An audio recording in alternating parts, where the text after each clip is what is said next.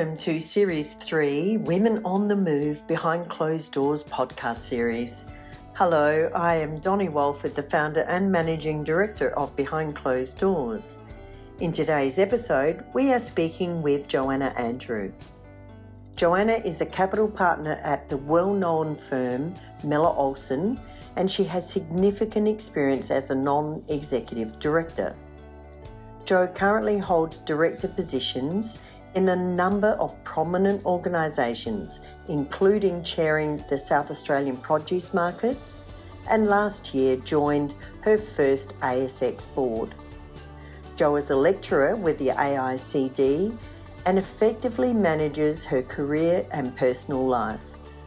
Jo won the inaugural 40 Under 40 award and is an inspiration to many, especially women.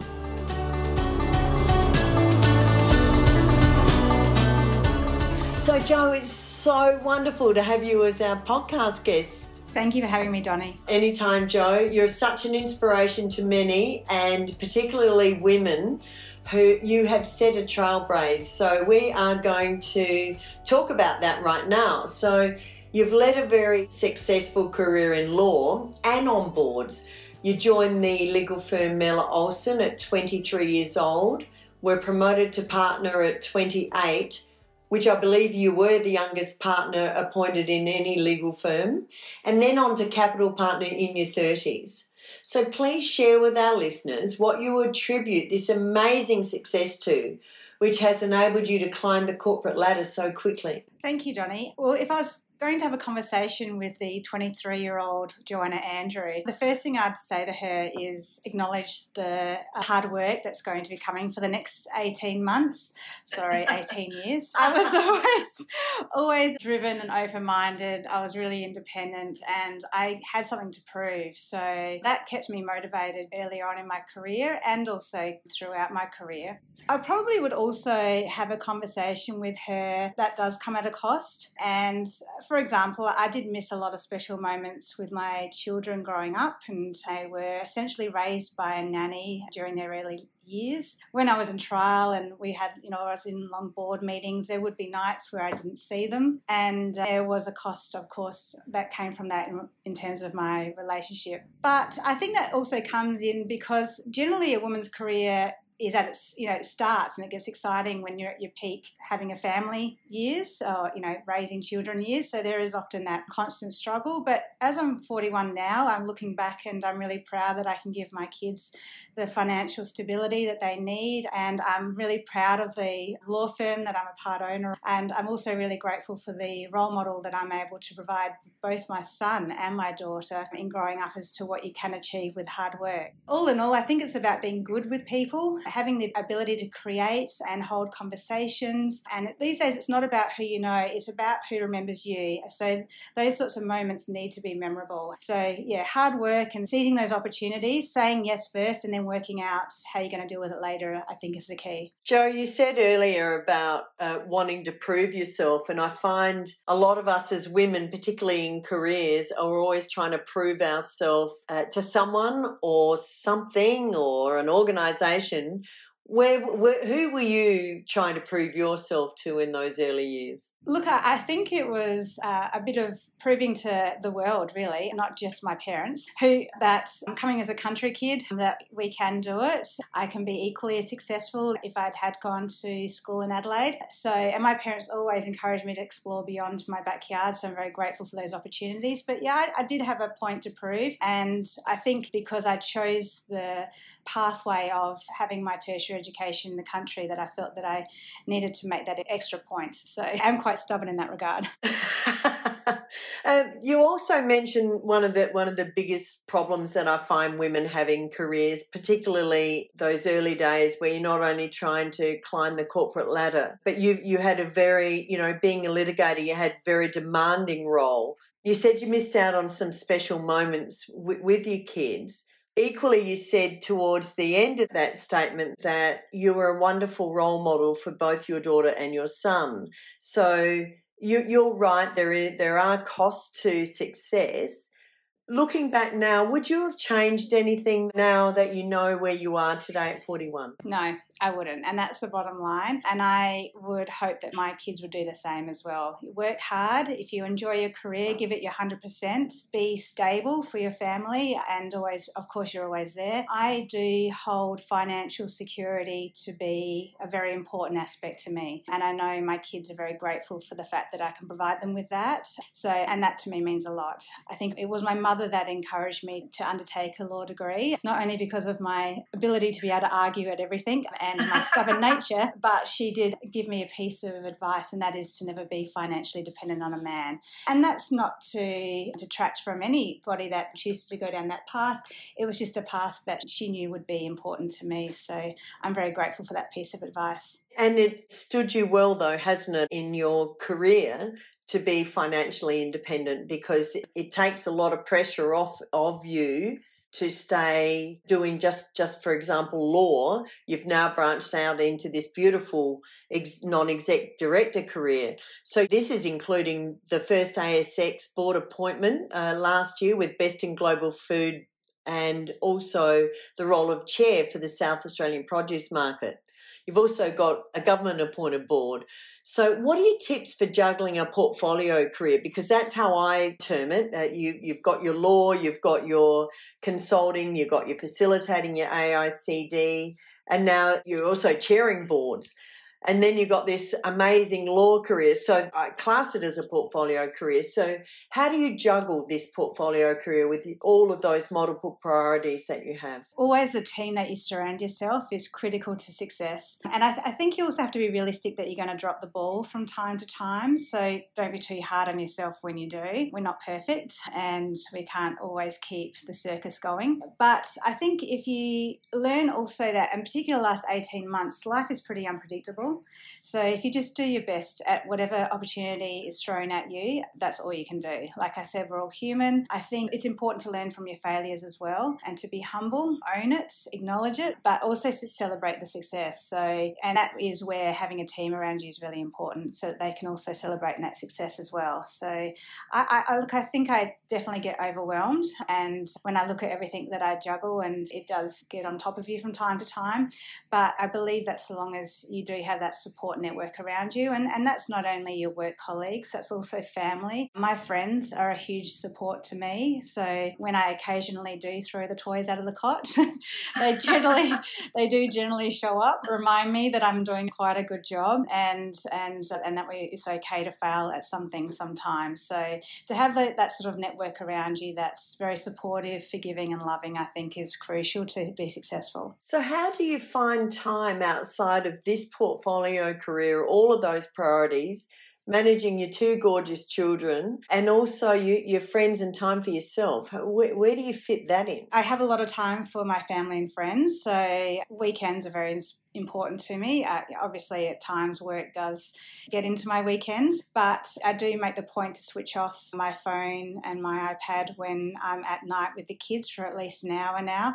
And I think that that's been a bit of an outcome of working so hard in the earlier years. So now I can have that support team that can come in and help me with more of the day-to-day activities, particularly in my legal firm, to enable me to spend some of that time at night and on the weekend with my children. I'm not a person that needs me time. I love being around my friends and family, so in my spare time I'm either on the family farm, which I find really does reset me, and I have a bit of a come to Jesus moment with my mother that I'm really not all that special and just get on with it. So, and that I think really resets me, that to have those people around you that ground you and remind you of who you are is important. And also just hanging out at home with my children, I really value that time. So you mentioned a couple of boundaries that you put around your work and your personal, turning off the iPhone, the iPad.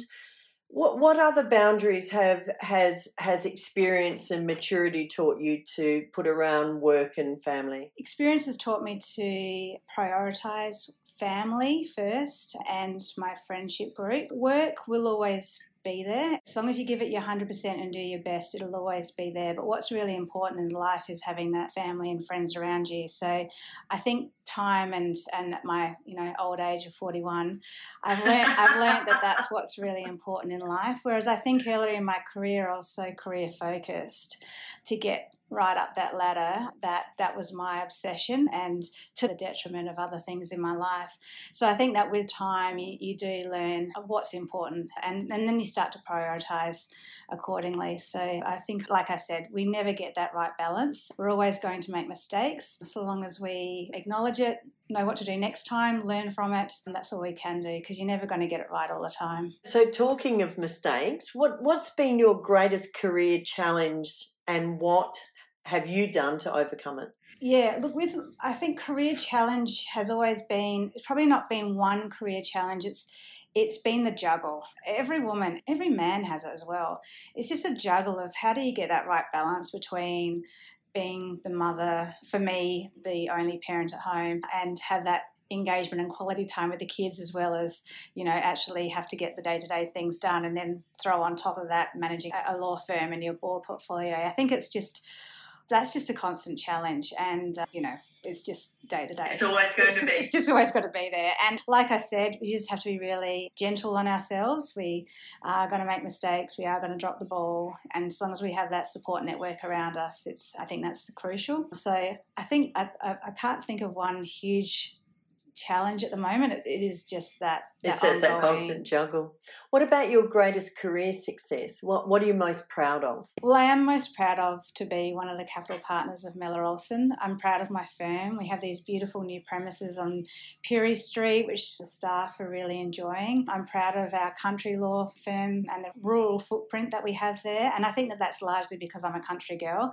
So I really value the services that we can provide those in our regional communities. I'm really proud of my role at South Australian Produce Markets. I think the team out there and also the community is such a different world, and so to be able to have that experience of being involved and serving their board as their chairman has been an absolute privilege, and I've really enjoyed that so far. And I'm also really proud to be on my first ASX. I've learned a lot about dairy recently, and I'm a citrus girl, as you know, so cows produce more than milk is all I can say. Yeah, they produce methane gas. Yeah. I know, climate change. And it's also really given me a lot of lessons about how to serve in a listed company. So that's been terrific. I think, so many directors that I speak to, or aspiring directors, have always talked about going on to ASX boards. It was an aspiration of yours too. So what is the key difference or differences on being on a private board, public board, compared to a publicly listed board like Beston Global Foods? Yeah, so the real big difference for me, and clearly it's the ASX listing rules and being really aware of disclosure obligations and also the level of governance. I like to hold the level of governance around all of my boards at the same. I think it's really appropriate that we aspire to have that ASX listed quality of our governance practices. But it has been a big change to deal with shareholders, and not just, so with my South Australian Produce Markets, there are shareholders, but it's not a listed company. It's a public company limited by shareholders. And also with the export market, chuck in COVID has been really interesting. Yeah. So all of that has been a fabulous learning curve. So finally, Jo, what advice would you give our listeners, particularly women in their earlier careers, about planning and navigating their careers to ensure they succeed in whatever choices that they make? I think firstly, you need to surround yourself with people that have the same values as you. Find a really good mentor or coach, and someone that can really coach you through how to learn to be a leader and what is important to your career and what direction you want to take. I think it's really good because that also provides you with constructive feedback from a trusted source, and quite often you learn a lot faster in terms of having that honest like I say, come to Jesus moments from a trusted mentor, and that is what really helped me, as you know, Donnie. I think also playing it forward, if you do receive that mentoring role, be ready to give it to somebody else when you're in that position. I think finally, be humble, be kind to yourself. And as someone who demands a lot of myself, and I demand that I perform at a certain level, be kind when things don't work out the way you wanted them to. It's not always going to be rainbows and unicorns. We do hit the ground pretty often, and like I said, having that support network around you is really important. I think it's also realistic not to think you can have everything you want all at once. So take bit by bit and have a goal and then play it out. And like I said, just be kind to yourself and prioritise what you want, follow your gut instinct as well, and above all, stay in control. I think that's probably my key. Don't throw your toys out of the cot, Joe. Yeah. Well, look, you can, but just pick who you throw it out with. Pick who witnesses the throwing out of the cot. Yeah. If that makes sense. It does. All wonderful advice and great tips. Darling, all of us at Behind Closed Doors and our listeners wish you continued success. This is not the end of your career. This is definitely the beginning of a very, very successful career. And once again, we wish you well. And thank you so much for being such a great podcast guest today. Thank you, Donnie. My pleasure. Thanks for listening to Women on the Move, the Behind Closed Doors podcast. Don't forget to subscribe so you never miss an episode. To find out more about Behind Closed Doors, visit www.behindcloseddoors.com, where you can find the full range of membership options. Women on the Move was recorded on Ghana lands and is a Narrative Network audio production.